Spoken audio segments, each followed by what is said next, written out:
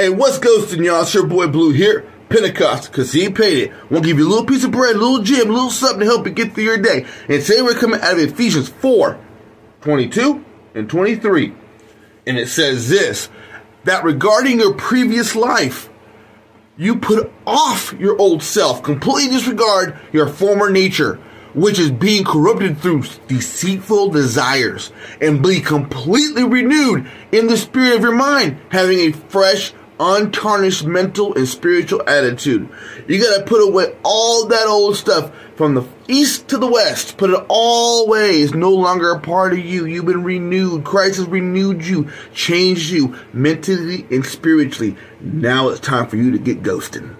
Much love to you. God's grace to you always. Remember, love, peace, and accountability. Let that change happen. Let that renewal happen and get rid of all the other nonsense. And never forget Pentecost, because he paid it at all.